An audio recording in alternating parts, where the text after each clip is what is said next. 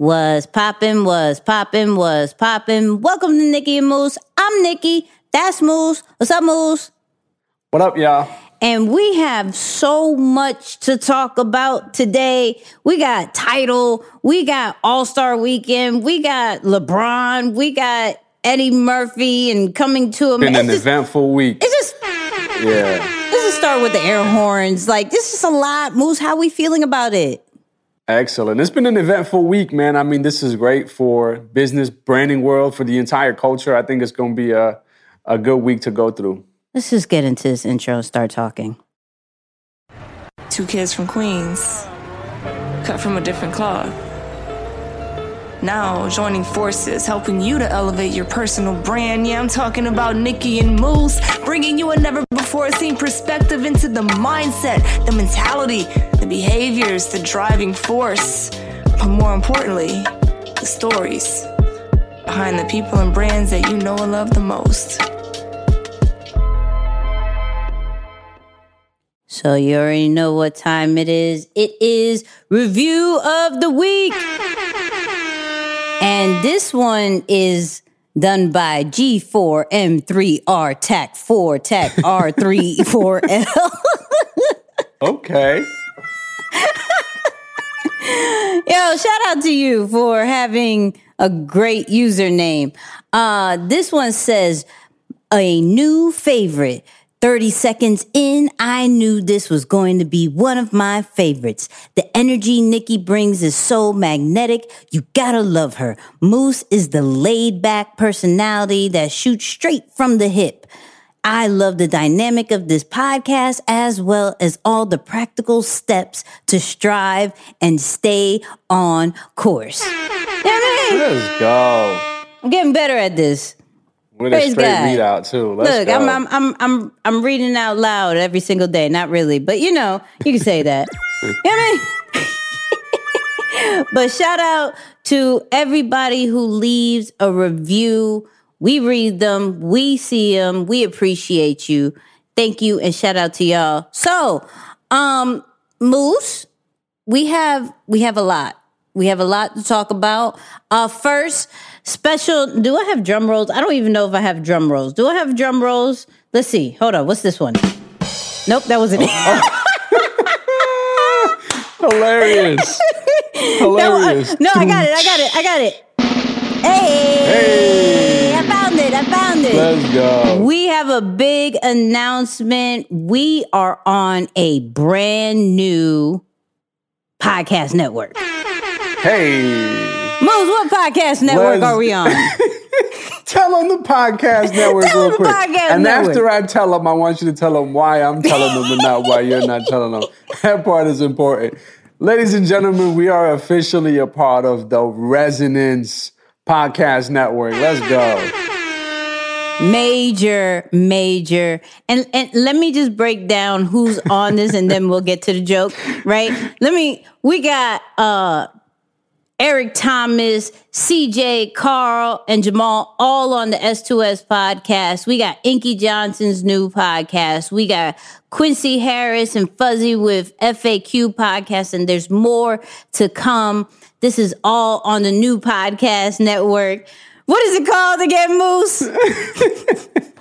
The Resonance Podcast Network, man. This is major. Now, tell them why. Yeah. Okay. Tell them. So the reason why I got Moose telling you guys what the name of the podcast network is because I can't say it right. I can never say it right. I say it wrong each time. I say resident or I just say it wrong all the time. So I'm working on it. I'm practicing it every day, just like how we do Review of the Week.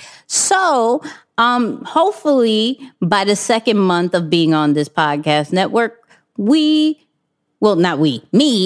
I'll get it right. You know what I mean? We'll take it. Oh, I messed up my own air horn. Look, there we go. But, okay. So it's going to seem like we are just a Jay-Z podcast after a while. I feel like Seriously. Shout out to everybody who listened to the last episode and how we broke down how he sold half of Ace of Spades, but now he did another thing. He sold majority of the stake of Tidal to Square, which is very interesting to me. So what we have up on the screen, shout out to everybody on YouTube who's watching, all my audio listeners. I'm going to read it to y'all so you don't feel like you are disconnected. So we got a tweet up from Jack, who is the, CEO of Square? CEO Twitter. Yeah, and Twitter. So remember that in our conversation for later. He says, I am grateful for Jay's vision, wisdom, and leadership. I knew Tidal was something special as soon as I experienced it, and I am inspired to work with him. He'll now help lead our entire company, including Seller and the Cash App and the Cash App. I've never heard of the Cash App, but that's cool. Right. As soon as this deal closes.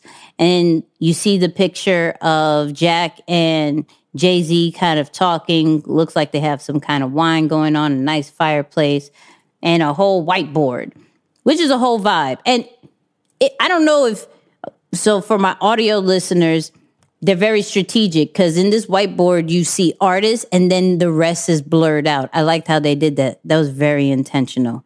I see you, people. I see you. But, Moose, how are we feeling about this? Yeah, this is, first off, shout out to Jay, man. Yes. I mean, you talk about cashing in on back-to-back weeks. Yeah. You know, I'm assuming 300 is his favorite number because, my man cashed in 300 million on back-to-back weeks with both of his deals. So that's incredible. Wait. Shout out. 300 mil. Yeah. That was the number. 2 week. So we're at 600 mil in $500 million in 2 weeks. What? Yo. Unbelievable. That's not light. That's not light. Yeah. Yeah, it's a big deal. It's a big deal. And I think it shows that, it's really interesting because from a business standpoint, there's a lot of people who question Tidal's success just as a business operation and its overall function. But I look at what Jack is doing here. And you look at, mutualism. You could look at it as mutualism, however you want to say it. But it's like, man, you're getting one of the best, probably the greatest marketers of all time. Yes. And I think Jay-Z, you can, he's really proven himself as such. You could put him up there with a lot of the greats. Now you're getting him to help you run and cooperate some of these other, establishments or businesses that you have as part of the deal. Right. So it's a very interesting collab / merge. I don't even know what to call it. But Jay still gets to pocket a good amount of cash as a part of it. And, it's really genius how that whole thing came around. I think, so here's where I play a little bit of devil's advocate. Just a little bit, right? Yeah.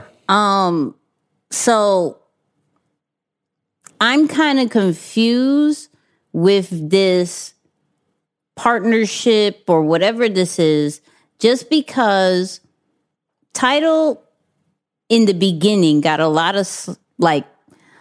of grief for being an artist first platform.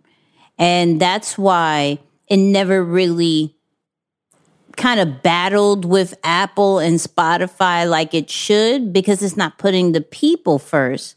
It's putting the artists first, which, I mean, they need their praise and their revenue, all that great stuff. So, of course, there has to be a model for that, right?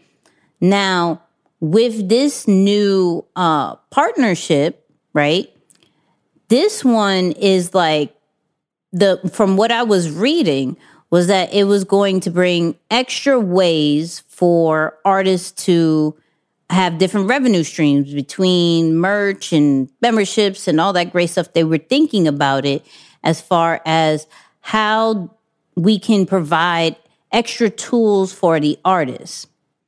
I worry about that. The reason why I worry about that is because, is this going to make Tidal bigger for the audience? Is it going to be more appealing to bring more subscriptions and battle with the Apple Music and battle with Spotify and things like that. You know, right now, clearly you could say that it's better than SoundCloud, but can you say that it's better than Apple? You know, it's a bit concerning now from a standpoint that, you know, Jack is pretty much founded Twitter, right? So what can happen in the back end is amazing. It could be very amazing. But until they take away that language of the artist first, I'm still going to think that Apple's going to be above that. Now, the crazy thing, I was having a conversation with an individual that I will remain nameless because I didn't see if I can bring this up on the podcast. So shout out to this anonymous individual. But he said, how do I say this? How do you claim Black owned so much, but continue to give up majority of the stake to non-Black people? Wow. Right? And I'm like, I can see why you say that.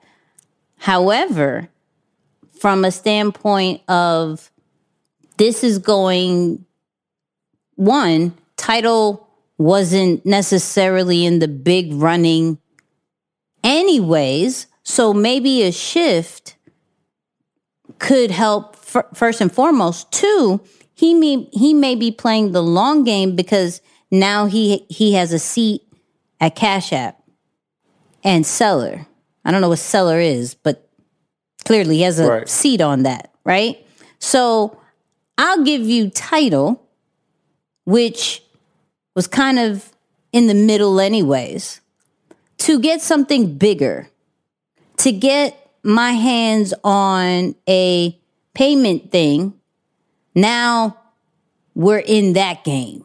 Now I have a voice in that game, right? So I could see why Anonymous said that, but then I'm thinking from a standpoint of this is a bigger picture. This is, everybody expects music from me, but nobody expects payment processing from me. Right. Now I can get really into it to bring something back to the table for us. I can see that happening. What is your thoughts? Yeah, I wouldn't be surprised completely if UCJ make a run into the banking industry. Quite frankly, I'm just going to make that projection now. It's like you just never know, because if you're already in, like you said, that payment processing or that payment exchange type of community network, you're not too close from a banking network. And if we're talking about minority owners or Black owners and staying in that realm, one of the areas that we know is way behind is the financial services industry. Yeah. It's dominated, right, by whatever, called white Americans or whatever you want to say. But I think that would be interesting. We love you, white I know that yeah. And quite frankly, no, I haven't yet. But also, I think Jay has never been that person who doesn't do business with somebody because of their color or their race. Right. Like, and remember, this is not the first time it's happened. It's also happened with the collab with the NFL. Yes. When everyone turned on him because of the whole Kaepernick situation. Right. So it's like, I don't think he's ever allowed race to be a factor for not doing business. So could this be an argument? Go for it. I said, but I think it all comes in full circle, right? Because he was standing with Cap, then made the deal, and then finally, like, Cap was super accepted again and was trying out and everything. And who's to say that wasn't a Jay-Z move? You know, we, like I said, we're not going to really know all the stuff that he's done until probably his passing. Yeah, that's true. But I didn't mean to interrupt you. I was just like, I think it's still with the motive of minority own kind of vibes. Yeah. I'd like to think that, honestly, from the position that he's sitting at, it's really not going to be such a great deal breaker for him, right? It's not going to impact his life drastically, where he's still, for him to say, oh, I'm going to forget about my people or not look out of the interest. But I would argue he's really great out of staying out of his emotions. Yeah. It's like, what we say, facts over feelings kind of thing. He's done a phenomenal job of navigating the business world and saying, okay, yep, there is some history here, and we probably shouldn't, but from a fact standpoint, if the numbers line up, I'm going to cut the deal. So I would argue, like, is it that? Wouldn't not making a deal be more considered pride and allowing feelings to dominate at the table instead of leading with facts? Yeah, I agree with that. And from, like, we're going to have to play nice.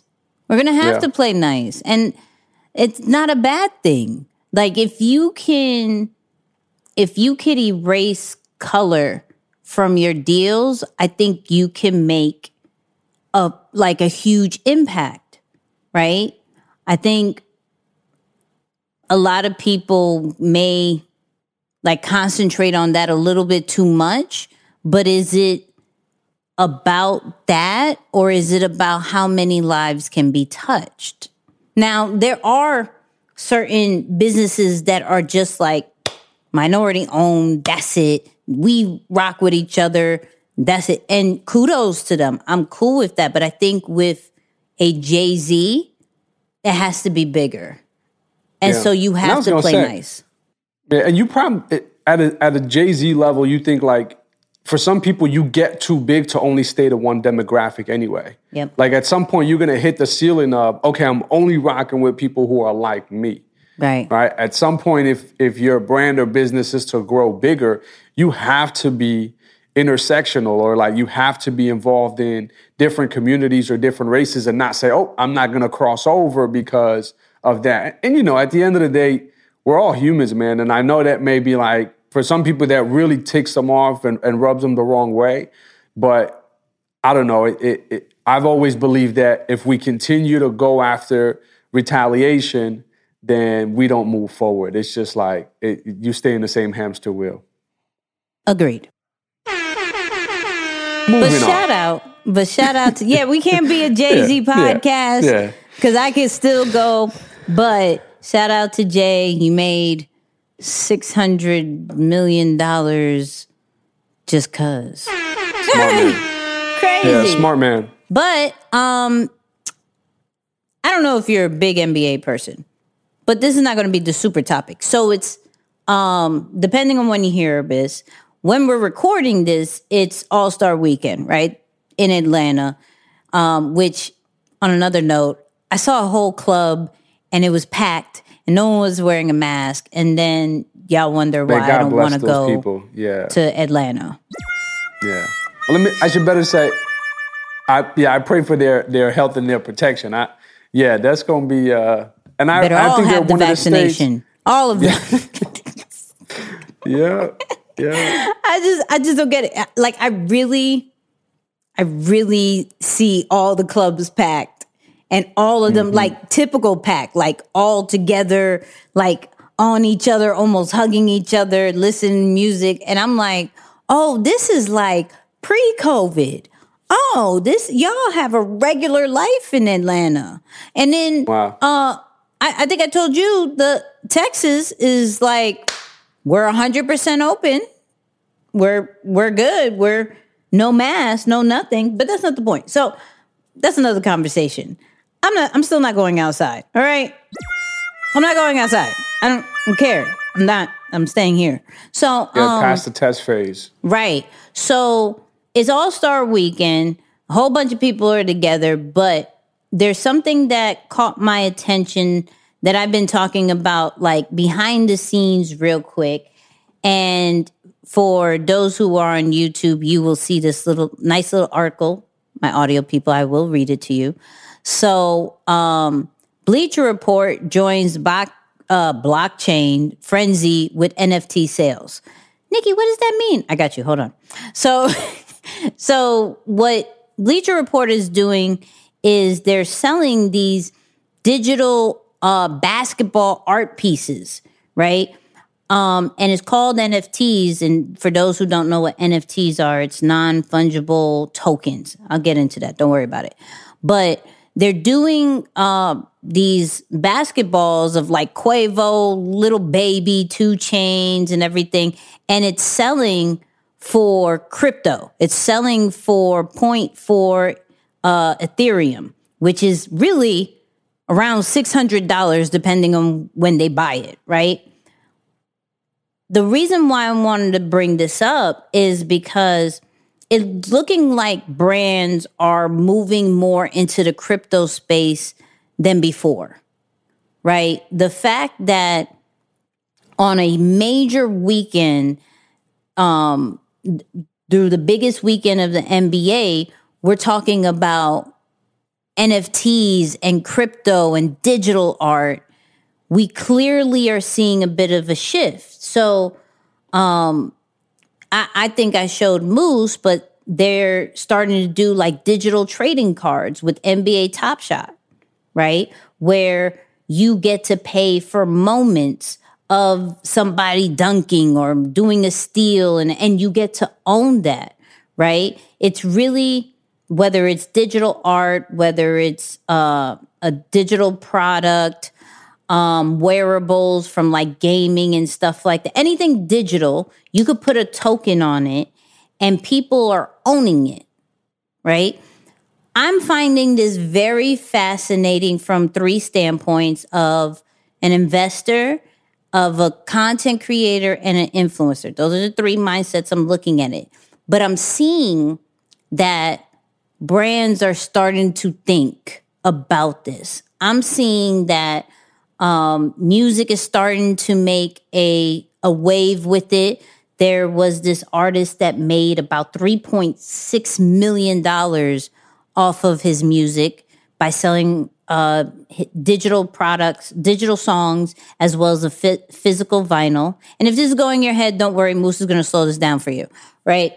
But I'm saying this because clearly we've heard about crypto and Bitcoin and all that great stuff for a little bit, but not necessarily on a mainstream vibe.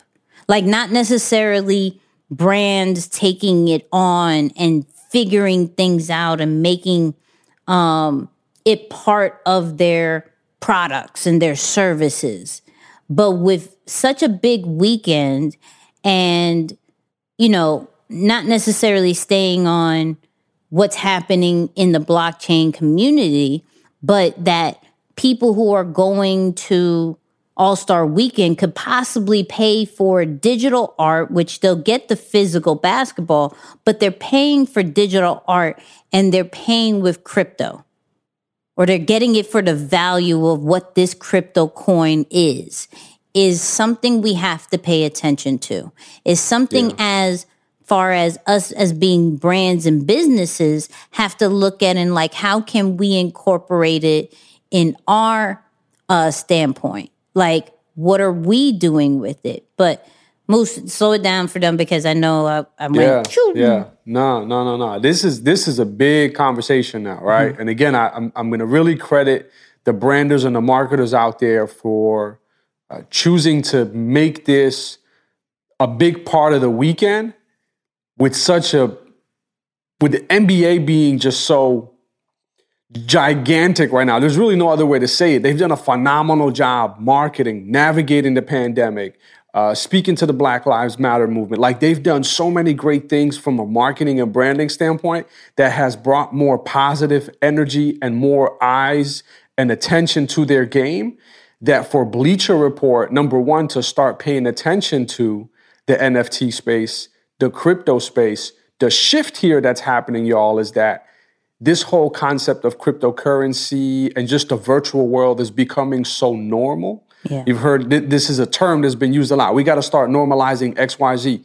Well, right now, I think the virtual world is starting to become normal to the majority consumer, that brands like a Bleacher Report that's becoming an early adapter into this space is saying, okay, let's merge it. And they're known for being, of course, relatively involved into the entire All-Star weekend, just that entire event. They're involved in that heavily.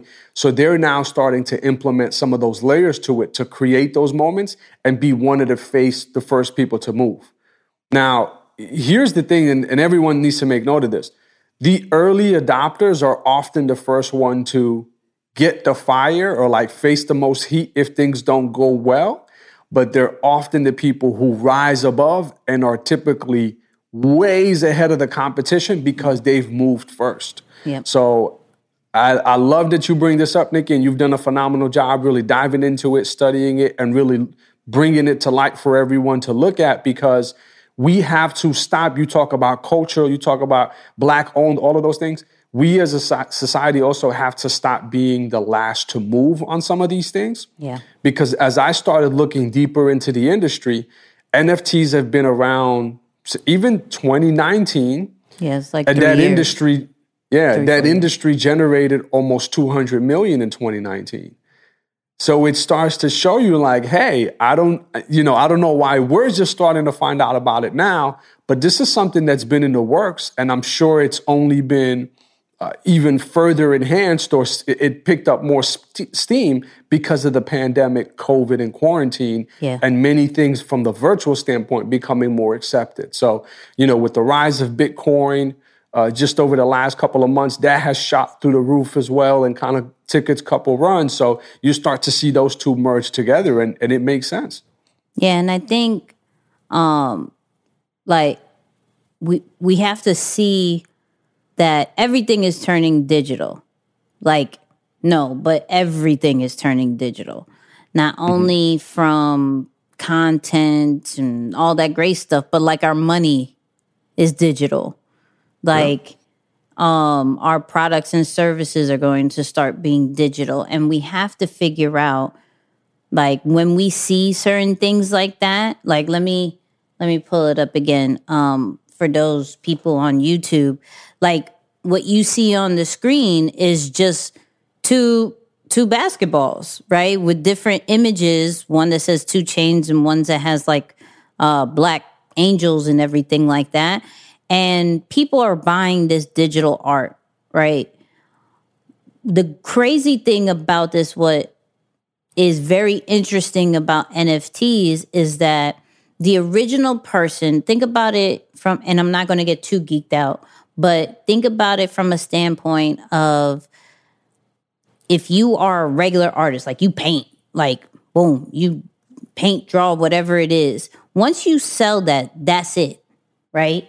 So I'm looking into it, and I'm realizing those people who do the digital art, those people who do digital products, and they sell it as an NFT, if the person who buys it puts it out on the marketplace, right? Because there's this whole NFT community right now that sells and trades all these things. If they sell it, if the person sells it, the original person will forever get royalties. Between, I think, 10 to 30%, depending on what you put in the back end, right? And that's huge, and brings a whole different definition of digital ownership, right? There are people who are literally trying to find video frames now to post up these different digital art forms and these videos and all that great stuff, to have different moments of LeBron dunking on people all throughout the house through a video frame. People are starting to do this, right? Starting to be more common than before. And it brings a whole sense of ownership to say, yo, I have this moment. I have this art. No one else. They'll be rare. It's not like how we see digital now, as far as you could buy it on the site whenever. It's only 200 or 500 of these were made, and those who have it, it's yours, right? Yeah. It's very interesting. It's there's a sense of, very interesting. Yeah, the sense of exclusivity, and then also the part that I think is super important to mention here too is that when you talk about the original artist gaining royalties forever, and for those listening, y'all, believe me, I'm just entering this space very new too as well. So I'm not. For me, it's like NFTs, wow. We're not NFTs or crypto experts. We're just speaking what we literally are learning about. Exactly, but the thing that stood out to me, Nix, is that traditionally, artists never got royalties. Right. So an artist may sell their painting to, let's say a museum or whoever it is, and then years down the line, and there are many stories, and that's why when we highlighted Swizz Beatz on, and did an episode on him, we talked about how he is also creating a network that looks out for the artist, even Versus, that's a form of that as well. But in the traditional realm, once your art is sold from one person to another and you look up and you see one of your paintings going for millions, the original artist rarely ever got money back. Yep. Or let me better rephrase it, never got money back. Never. So the fact that this is one of the benefits to it, so you talk about it from a creative or an influencer standpoint, it's definitely a major shift into, how you can now respect the artist, appreciate the artist for their work and what they've created. So yeah, that's definitely one of those benefits that I think is extremely cool too. Yeah, and go check out that Swizz Beatz episode that we did, because he was talking about, changing the art world of where, from a physical standpoint, that the artists will get royalties, but now it's making a wave digitally, and this is kind of interesting. But the fact that it's happening in the NBA with the digital trading cards and Bleacher Report and everything like that, like I bought a digital trading card pack 2 days ago or something like that. Like, this is starting to be a normal thing, and it's very interesting. And everybody's talking about it. So if you don't know what we're talking about, just look up NFTs and things like that. We'll probably have like one resource to it in our show notes. So go check that out. But yeah, I'm very invested in it. I'm looking into it. I made it very known on my social media. And now we're making it known here that we're probably going to be really into this world. So yeah, check that out. But since we're talking about NBA and everything like that, we have to talk about LeBron. We have to talk about Space Jam 2. You know what I mean? First off, huge. These images, once again, shout out to my YouTube viewers. Audio people were explaining it, I promise you. But right in the middle, we have the Entertainment Weekly cover with LeBron, with the Looney Tunes people, Bugs, Lola, which I don't know if you heard, like Lola's getting a lot of slack right now because they unsexied Lola. Have you heard that? No. Yeah, so in the original Space Jam, Lola was looking like a hot bunny, and now they totally took away some assets. And they took away that. They pulled the funding back. I see what's happening. So people are like, "What's going on?" But we're not talking about Lola. We're talking about LeBron taking on this huge sequel, huge by the way. But it looks amazing based off the pictures. My question to you is, which will almost transition to what we're talking about, but are we expecting this to be better than the first one? Or are we just excited that it's coming back to life and is giving a fresher look? I would love to hear your stance on this. Oh, man. There are really two sides to this, right? Of course, Space Jam, that movie in itself with just MJ's persona and his whole thing, obviously it's a big deal. Yep. So from one part of it, of course, we're excited to see a part 2 to it. We're excited to see what happens. And I'm sure it's going to be great. The side that I'm not looking forward to is the whole concept of, now, let me say this. I would be really interested to know if MJ makes an appearance somewhere in there. Like there's a passing of the throne, maybe. Has to. Right? If like, he doesn't, I don't know. That's a problem. Yeah. He has to. I got to know what happens. Yes. Like I'm already thinking about that. Now, what I already know is going to happen from a social media world, Twitter world, all of that, it's going to spark up a conversation, an even bigger debate around which is better, LeBron or MJ. You know, like for me, I kind of wish that LeBron would have just had his own version or his own kind of, thing and not necessarily have to do a part 2 of this. But yeah, I mean, with some of these sequels, you just never know. But I'm really interested to see because I'm a LeBron fan, Nick. So I got to be honest. I'm a big LeBron fan. So I'm hoping that it, I feel like my man's going to really put up. He's going to put on a good show. So this is what I'll say. I want to know if LeBron can act. Okay. That's going to be important, Mav Carter said he was all right, though. That's what I heard. I heard in one of the interviews with Mav. That's his friend. Business partner? Okay. All right. That's his friend. A business partner?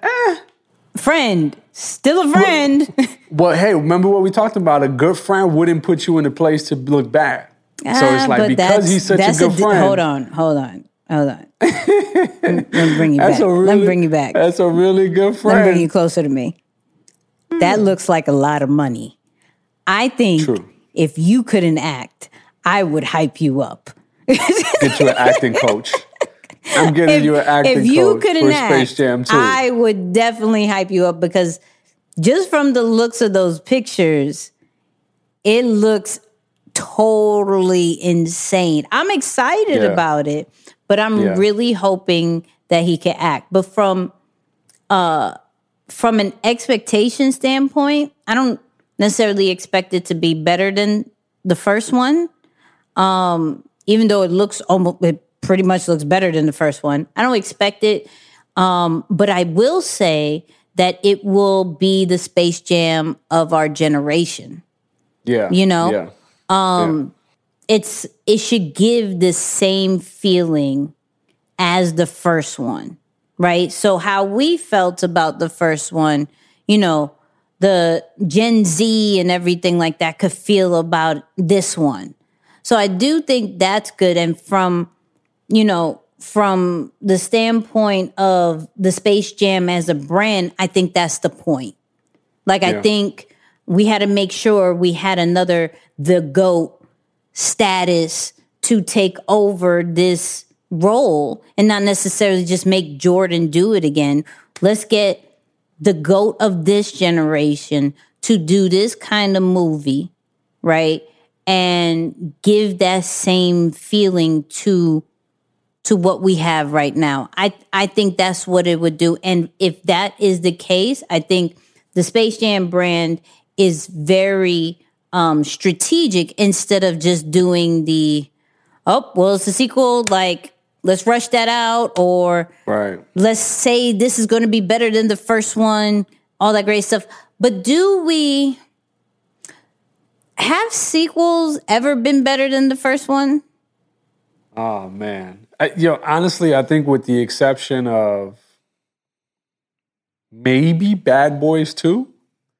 Okay. And I think I would put Bad Boys 2 as one of the... Bad Boy 3 now, they shouldn't have even called that a Bad Boys movie. I don't know what happened there. I didn't even watch it.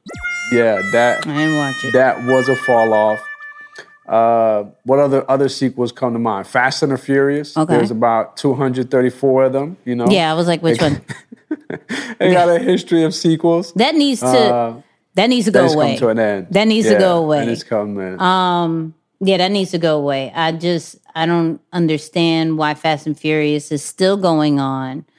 I think, rest in peace to Paul Walker. I think when that Fast and Furious happened and they did that little scene of both drifting off away. Perfect time to close That was done. I was not expecting to see another Fast and Furious, and now they're coming out with 8 more. I'm good. I'm not going to watch it.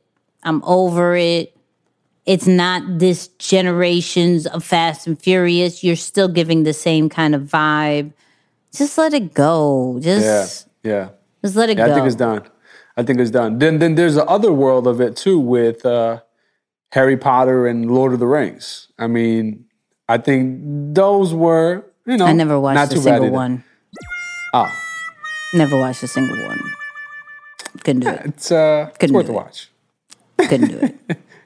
Wasn't going to do it. But talking about sequels, of course, we have to talk about Coming to America 2. Dos. And 33 years later, what does this mean for the brand, Eddie Murphy, all that great stuff? So the funny thing is, I honestly, first off, I'm not very active on my personal Facebook page. I don't like doing it. I'm just too much on my business vibe. Personal, I don't really care. However, I really wanted to get in touch with the people as far as what did they think about Coming to America, since it was such like a long-awaited one. Like, of course, you're going to think about, what is it better than the first one? Was it worth the wait? All that great stuff. And I'm just like, so for me, I'm going to say this. After 30-something years, why? Right. Why?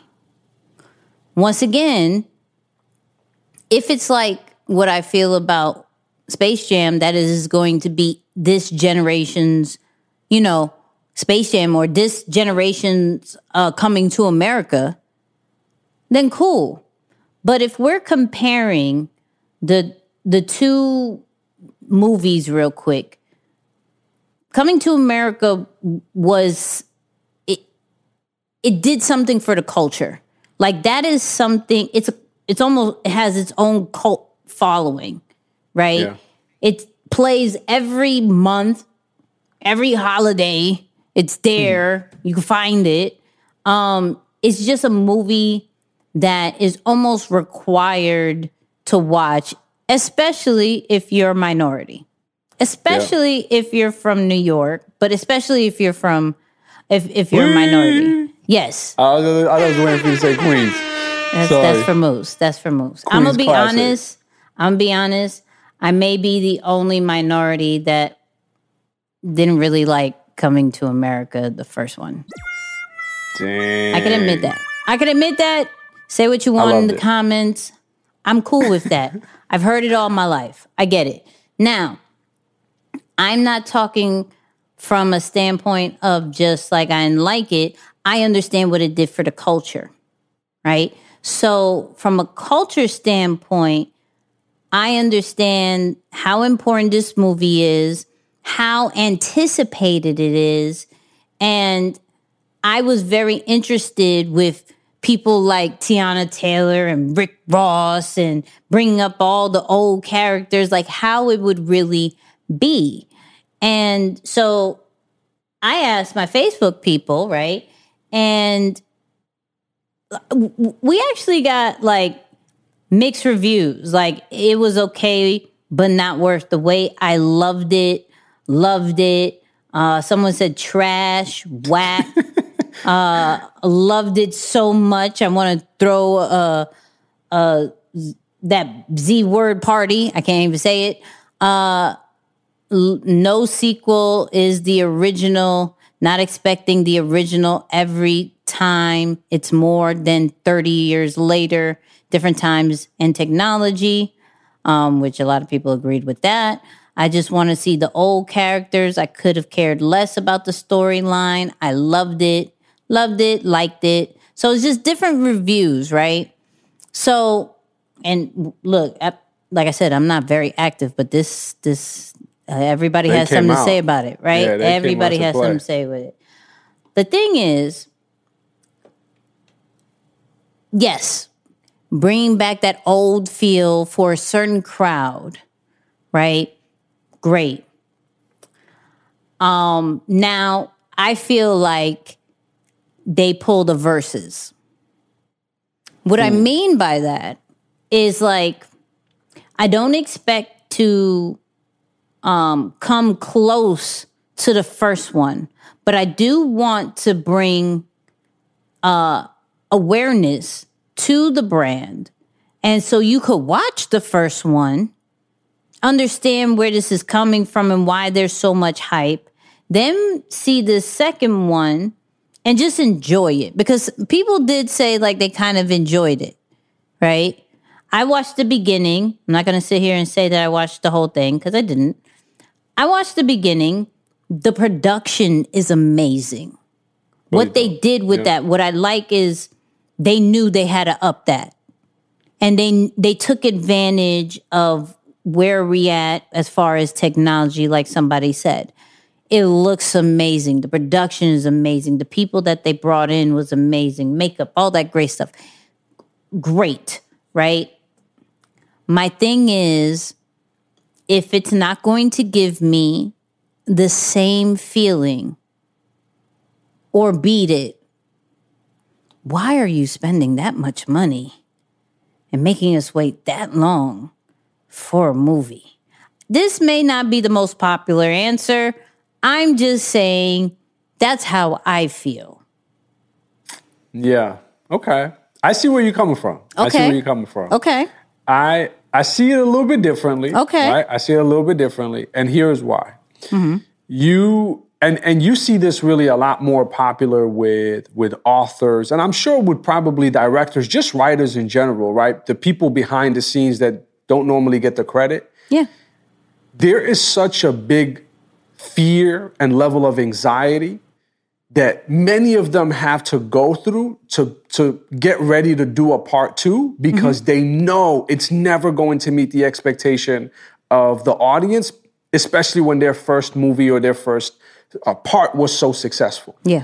So number one, the fact that they were all able to come together and many of the starring cast also reappeared. So I thought that was awesome. But the fact that they were all able to come together, like you said, some 30 years later and still step up to the challenge of like, you know what? Pretty much everyone knows no sequel is better than the original. Yeah. But the fact that, again, that they were able to have the courage to step up to the challenge and say, shoot, let's just do it. I give them credit just off of that because there are many people who don't overcome the fear and, like I said, the anxiety of putting the pen together to the paper to say, all right, let's do the part 2. So I thought that was awesome. Now, at the same time, I couldn't help but get Black Panther type vibes from it. Right? I literally watched it last night. And I just felt, like it was like, and maybe because Black Panther was so good. Honestly, Black Panther is probably one of my favorite movies of all time just because of the storyline, the meaning, Chadwick, like just everything. I thought it was so significant. Is it of all time?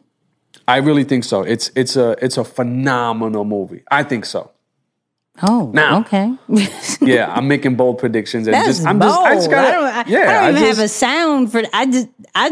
That's bold. It's one of the greats. I think it takes its own category. Like when you look at Black Panther, I don't know that there are other movies in that particular category that you can compare to, especially for the minority community. Like I can't think of any. Okay. So for that, it's like, all right, in that category, it takes its own thing.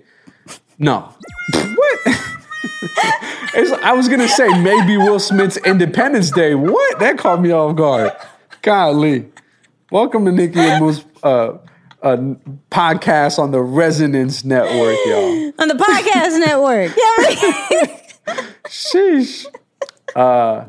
So I did get some like Black Panther vibes from it, but I can see why. Right? And I don't mean to spoil the movie for anyone who haven't watched it yet. Make sure you go check it out if you don't want me to give you some cliff notes about it. But you can see the modern day, like the main idea that they're trying to portray is like, yo, life has changed since we've originally created this first movie. Right. And we have to now start incorporating some of those changes for today's viewers, right? The fact that we're going to showcase females in a position of power. The fact that we're not going to be hypocrites between, father and son. And although we may have made some mistakes, we kind of get on our children when they make similar mistakes, or the blended family kind. So there's like a few different things from a modern day standpoint. It's like, okay, it's cool to bring that into the art and kind of showcase a new storyline. Is it better than the first one? I think the first one was just too much of a Queens classic. I absolutely loved it, but I still give them credit for at least stepping up to the plate, and taking a crack at it. So what I will say is that I am, like, as far as Coming to America as a totality, right? I love how, like, it's such a cultural movie for, like, just for the culture, period, right? And when I was looking into it, I found a clip of Eddie Murphy kind of just really speaking on that. Like, why is it 30 some years later, we're still watching the first one? And not just like here, like worldwide. Like, why is that really, and what can we really learn by that? So I found a clip real quick that pretty much talks about it. About our local stories with Black folks. Really, movies with Black people around the world go see our movies. And the reason they go see Coming to America, they are coming to America around the world is because universal themes. So the themes that are in this picture, the love and family and tradition and doing the right thing, those are and female empowerment. Those are all, universal themes. So, that made me think from a standpoint of, maybe this is why maybe not even just from the movies, but like a product and service vibe, they don't necessarily hit global exposure or bigger exposure because they're looking from a smaller point. They're looking from a very local standpoint instead of necessarily what can hit what could be the themes that everybody can connect with that is interested in this. Now, I'm not sitting here because I completely believe in niching down and everything, right? But I feel that there's still certain points that you could reach that no matter if you live in the U.S., England, Uganda. Shout out to our Uganda fans. Yeah, we got Uganda people listening and watching and all that great stuff. Shout out to Uganda. Oh, man. But whether you're in all those different countries, they can still connect with that particular thing. Because I'm really fascinated that this is one of the movies that is talked about forever. Like, I like a few movies, right? But they don't have that lasting power. Like, one of my favorites is Scarface. Now, though that does last, right? That does last. It doesn't have the impact as Coming to America. I don't see that. Why? Because it's kind of violent. You can't really connect with it if you're not a drug lord. That's real. Things like that. Reminds me of The Godfather too. Right. If you're not really an immigrant, if you're not, in the minority, like, the great thing about Coming to America is just, it's not so focused on just a kind of a Black movie. It's just of culture. It's just of things like he said, like women empowerment, love, family, things like that. That's no matter what your skin color is, that's what it is. So I'm looking at it like, yo, how can we really look at our brand and see if we could have certain themes that could reach the world? Like, we're going to have specific problems and everything, but do we have certain themes that no matter what race, color, sexuality, like, they see that they could connect with this particular brand or business? Like, and it's crazy that, like, I get that from a movie, like, but it has standing power. Like, you can't deny it has a cult following. We preach about having your own tribe. Well, he was saying that there's people still to this day on Halloween that dresses up like Coming to America people. The quotes are crazy. People still quote it. I'm like, yo, how do you have that for your own brand? Because that's something we have to learn from. But I'd like wow, we're really into this episode. Okay, go ahead. Yeah, no, it makes sense though. I mean, the concept of having something multifaceted, like it's multi-layered and it can connect with people on so many different levels. You're absolutely right. That's one of the reasons why things go global. You know, it takes us back to the beginning of this episode when we said Jay-Z's success really is one of the reasons why is because he doesn't put, red tape in the ground and say, nope, I'm not going to cross into another race, another part of the world. At some point, you want to be accepting of multicultural so that you can allow people to connect with it. But also, you're absolutely right because of we get inspiration from film. Yes. We get inspiration from art and creativity. So there is a big part of that sparks that inspiration for us that even if it's not for us right now, the concept of when Coming to America 1 first came out, literally people around the world were starting to become obsessed with this concept of America. Yep. Right? Like I can tell you as an immigrant myself, thinking of my uncle who migrated here first, and then we followed in the mid-90s.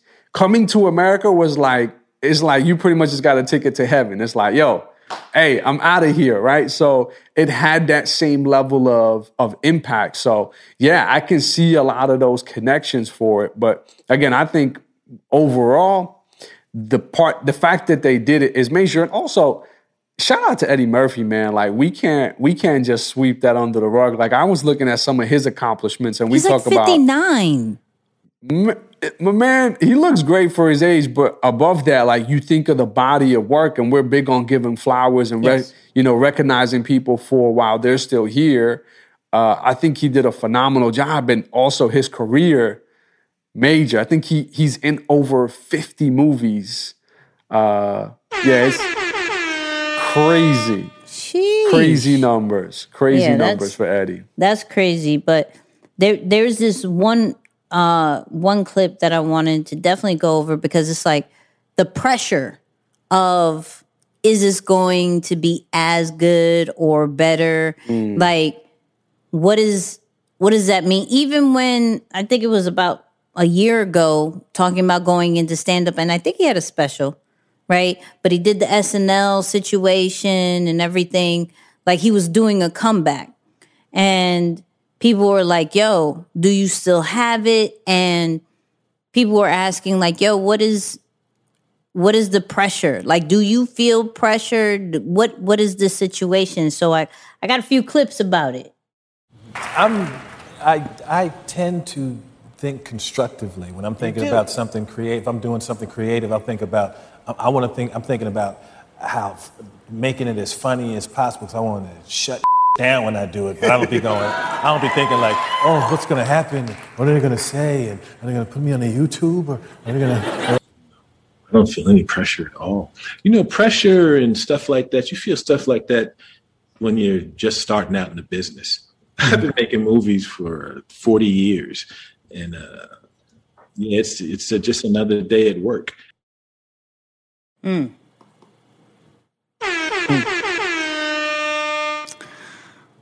Moose, start this off real quick. Yeah, I love it. I mean, I think I read something online recently that said the more that you can stop caring about people's opinion, the more freedom that you really have. It's like that's like a dangerous person to look after because you're starting to rip away from that. So I love what he's saying here, and in many ways he's like, yo, yes, there is pressure, but that's really for people who are just starting off. Yeah. In his level in the game, for how much he's done it and how long he's done it for. At this point, it's just a matter of showing up to work. And I love that he simplifies it a little bit, right? Because I think many of us can begin to complicate our next move or what is it that we're actually doing, where he's just like, It's just showing up to work. It's just another day.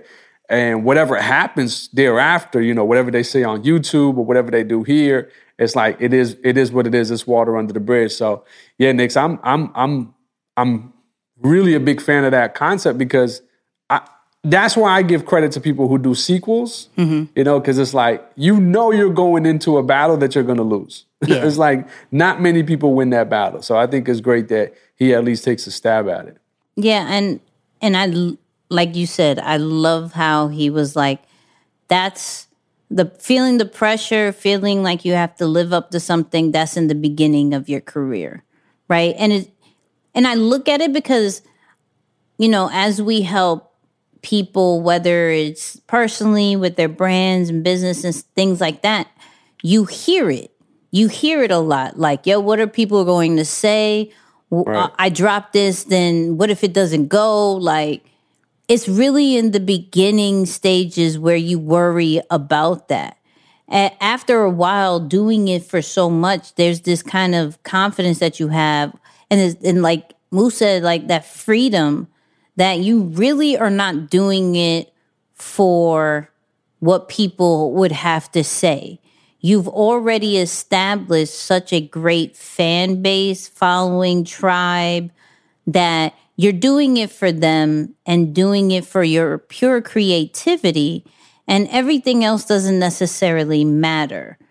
Like, that's why he probably did as many movies as he did, to get that rep, to get that kind of freedom, you know, to get that kind of feeling of, you know, I could do what I want. I could take 10 years off and come back. I can take 30 years to make this particular movie. It took 4 years to do the script right. You know, I have that freedom to spend that much time. I have that much freedom to make sure I could do it in this way, that way, this way. So I look at that and I'm like, are we past the phase of caring what people say? Are we?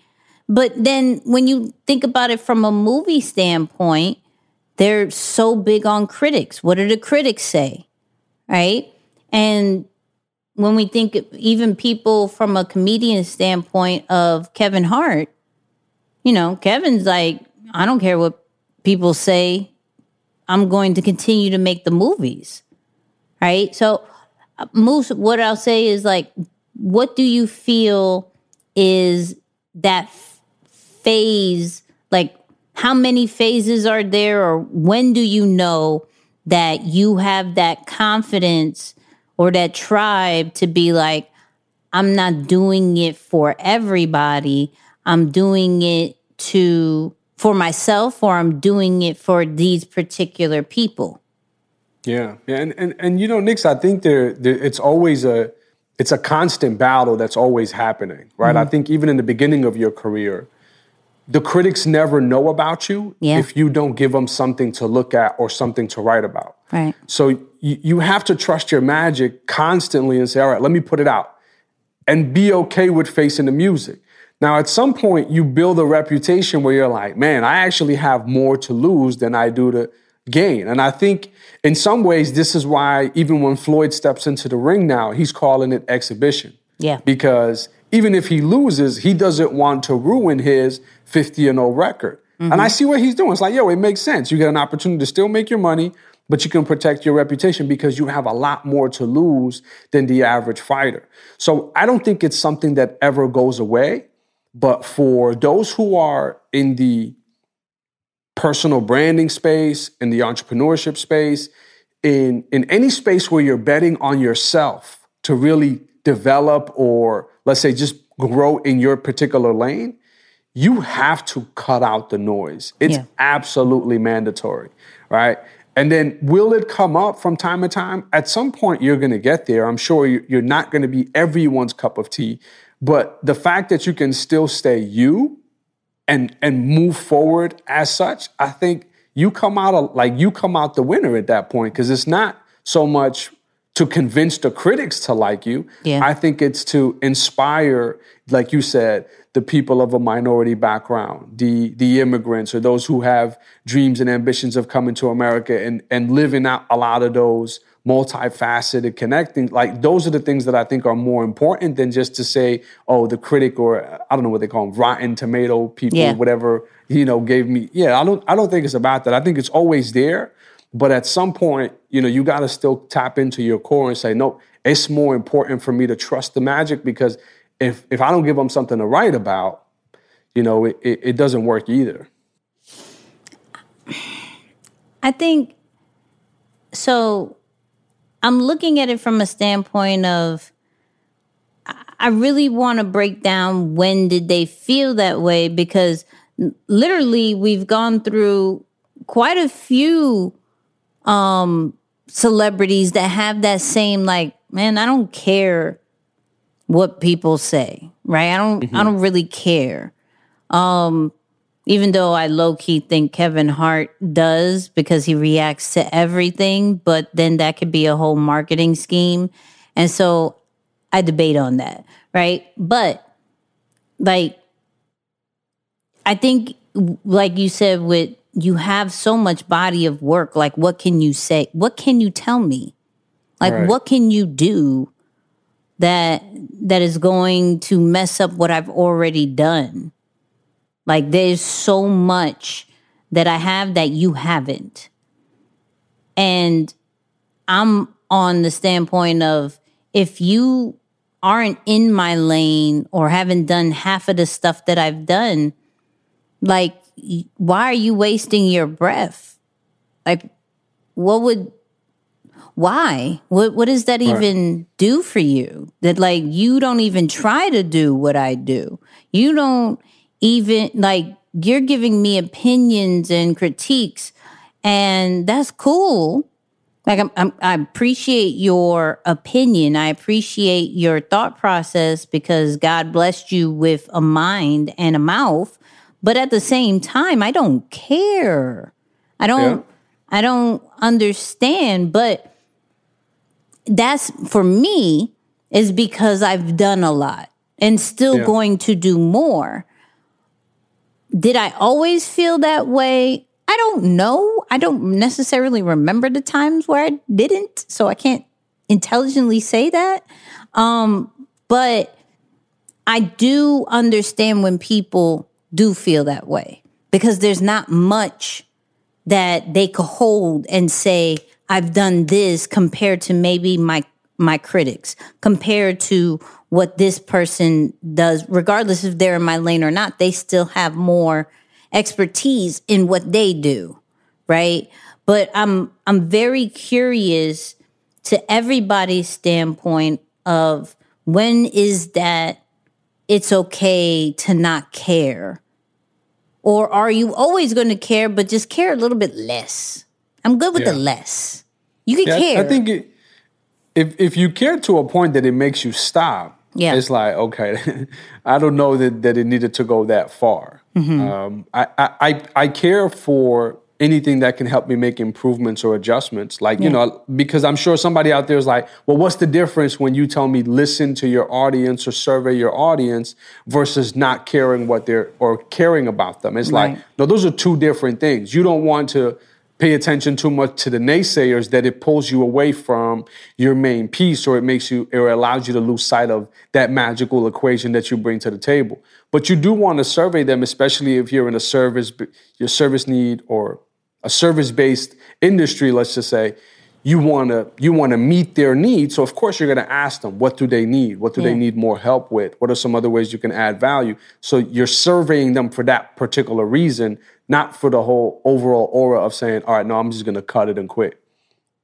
But Go ahead. Yeah, sorry. I want to add this because I love when you say that. And even to the producers who have made mistakes in the past or have had some bad things out there, tell them that example of, like, what you've always done, or what advice you give to people when that exists. Like, because for some people it's like, oh, well, I guess I should just stop because my name is already, like I got bad articles that are out there on the internet about me.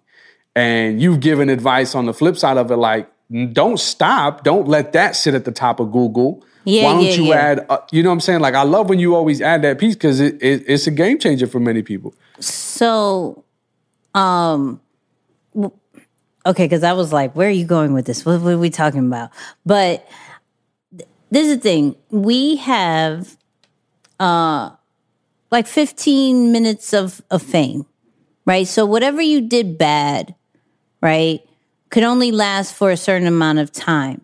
The more work that you do that overwrites that bad part, we don't care no more. It's not important anymore. We're looking at I like to say you're literally flooding the digital streets with just great content, with great products, with great services, whatever you do, right? You're putting out more of the good than the bad, right? You're going to make mistakes in your journey of creating a brand, in your journey of creating your own business. You're going to make mistakes. It's what happens is, how long do you stay in that mistake? Does that really stop you? Does that really hinder your movement to getting people to forget what you did? There may be a post, if we're talking from my lane, there may be a post that you only got 10 likes off of, right? But if you're putting out content over and over and over again, that 10 turns into 20, then it turns into 30, 40, 50, and no one really remembers about the 10. No one remembers when you had a trash camera. No one remembers when you had that shirt that had the bad quality and maybe the bad shipping and stuff like that, because you've turned around the things that was a mistake or the things that didn't hit that well, because you have a crazy amount of body of work that is undeniable. But you can't get to that standpoint if you stop and you just bask in that mistake, bask in that whole it didn't work vibe, because there's going to be a lot of things that don't necessarily work or work at the time, because you could possibly bring that back once there's momentum and it all of a sudden works. Or maybe, something really failed and that's nothing that anybody remembers, because you've created this brand that is in everybody's face now that has impacted more than anybody. So you have to defeat the negative and the critiques and the bad moves and everything with positive impact of some way, shape, or form. And the only way you could do that is continue to make different bodies of work that people just see.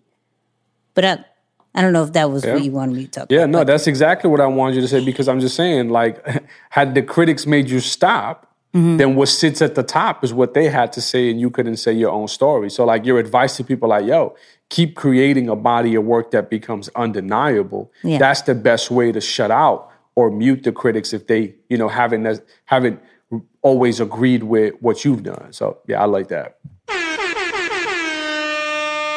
But we're realizing what time it is. We're already over an hour, Moose. We're over an hour. This is another episode where we could have went another hour or two, and it is crazy. We're in a great feeling. We're in a great role. Hey, we're back. To be honest, I didn't know what Eddie Murphy was, so we didn't do the flight assessment because I didn't know what he was. Yeah. All right, and we didn't give too much context of it. We were just really hyped that Coming to America came back. It's finally here. The talk, like, I found out that they finished production before COVID.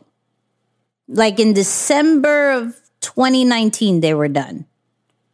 So, which is cool, because I was like, oh my God, I thought this was supposed to come out. But it takes that long to make that crazy amount of, that was crazy. But, we talked about a lot. But follow us on Facebook, Instagram, Twitter, do all that great stuff. Also, go check out S2S Podcast, the Secret to Success Podcast. Go check out Inky's Serendipities. I can say that. Hey, I can't spell it, but I can say that. Serendipity with Inky Johnson, the FAQ Podcast, everything that's on the podcast network. Moose, what's the podcast network called? The Resonance. The Resonance Podcast Network. Let's go. I'm just saying.